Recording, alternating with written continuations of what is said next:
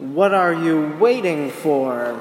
I think really this is a question that this season poses to us, especially in a worldly sense. What are we waiting for in these days leading up to Christmas? I'm sure many of you were waiting for good sales, perhaps on Good Friday, when you lined up and went to different stores and purchased things at a very reasonable and very good price. You were waiting for something and to do something.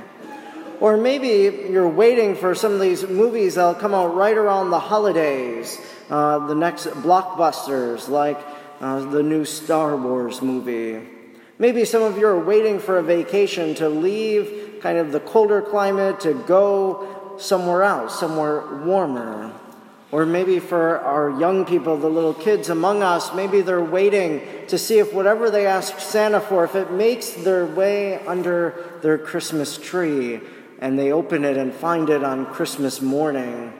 We're all waiting for something, especially in these days leading up to Christmas. But I think, too, not only from a worldly sense, but in a spiritual sense as well, that maybe we've been waiting for God to answer a prayer that we've made.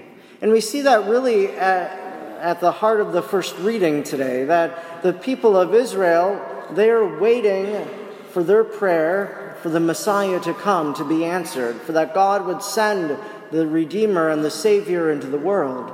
Our second reading today from St. Paul tells us that we are awaiting the revelation of Jesus Christ. And so even though he came and he died and he rose, we continue to wait for that further revelation of who he is when he comes at the end of time.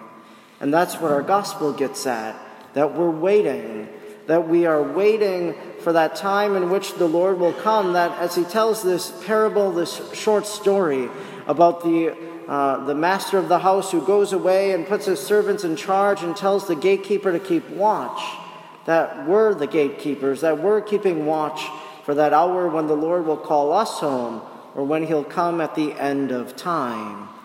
So there is this waiting for something in the season of Advent. And that's really what we do. And I think we're always busy during this time of year. You're going from many different things, from Christmas concerts to Christmas parties, from the mall, whatever, that we're very busy. And so I think maybe we lose that sense of waiting. As we do wait, I think there's three ways that we can do so. To first pause, to ponder, and then to pray. To pause, that maybe when we're stuck in traffic by Bay Park Square, or maybe we're waiting in line at one of the stores, that in that moment of pause, in that moment of waiting, we can ask ourselves, well, what is it that I'm waiting for? And really it's to celebrate Christmas as we buy whatever it is that we're purchasing to share our love with someone that we care for. So really in those moments to give pause and to really think of what it is that this season is all about.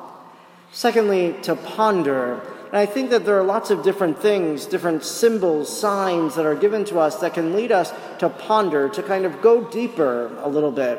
For example, we lit the Advent wreath, the first candle today, and for me at least, I think the Advent wreath is a symbol of how the world is in darkness, but through the light, through Christ who comes. And so we light the candles as a way of anticipating the coming of the light of the world on Christmas morning. We also put up Christmas trees in our homes. We cut them down, we decorate them, or we buy one from a store. And really that tree, I think, is something that can allow us to ponder something deeper. That as we celebrate Christmas with the tree, that ultimately it's a foreshadowing of the tree that is to come, the tree of Good Friday on which Jesus died for us.